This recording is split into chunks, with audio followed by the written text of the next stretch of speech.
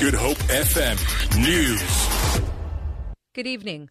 Finance Minister Pravin Gordhan says an additional 9 billion rand will be added to the National Student Financial Aid Scheme over the period ahead, raising its funding by over 18% a year. Gordhan was speaking during this year's medium-term policy statement in Parliament. In February, NSFAS received an added 16 billion rand to higher education funding. The increase in funding is in response to ongoing student fees must fall protests. DA leader Musi Maimane has welcomed the investment in tertiary education.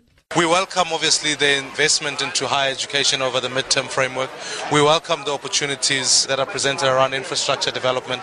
The fundamental issues is whether or not around this issue of growth, the ability to be able to make sure South Africa's economy is growing at a higher rate over the midterm framework so it can create jobs for the people at home.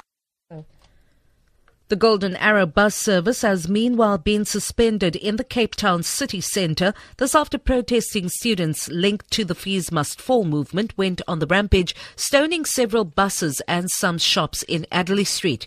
The students also emptied rubbish bins in the street and set them alight after they were dispersed by police outside Parliament. Golden Arrow spokesperson Bronwyn Dyke says there have been several reports of injuries to passengers, but none serious.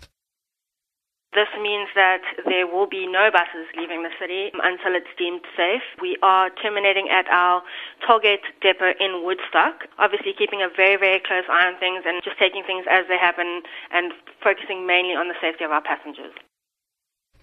The Cape Peninsula University of Technology has suspended face-to-face lecturers for the rest of the year following violent protests associated with the Fees Must Fall campaign.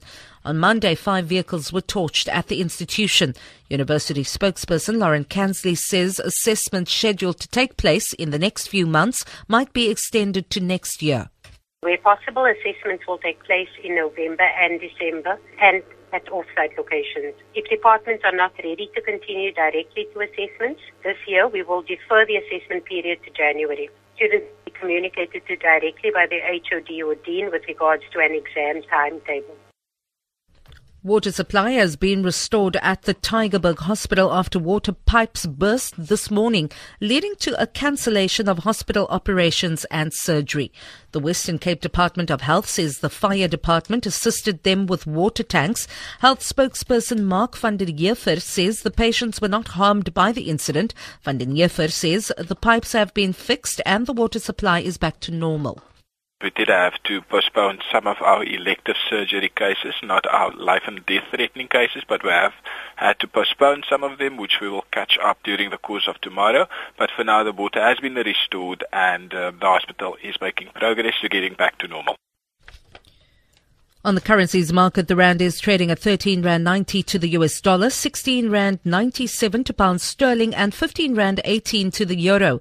Gold is trading at $1,269 an ounce. The price of Brent crude oil is at $49.52 a barrel. For Good Hope FM News, I'm Vanya Klitschko-Collison.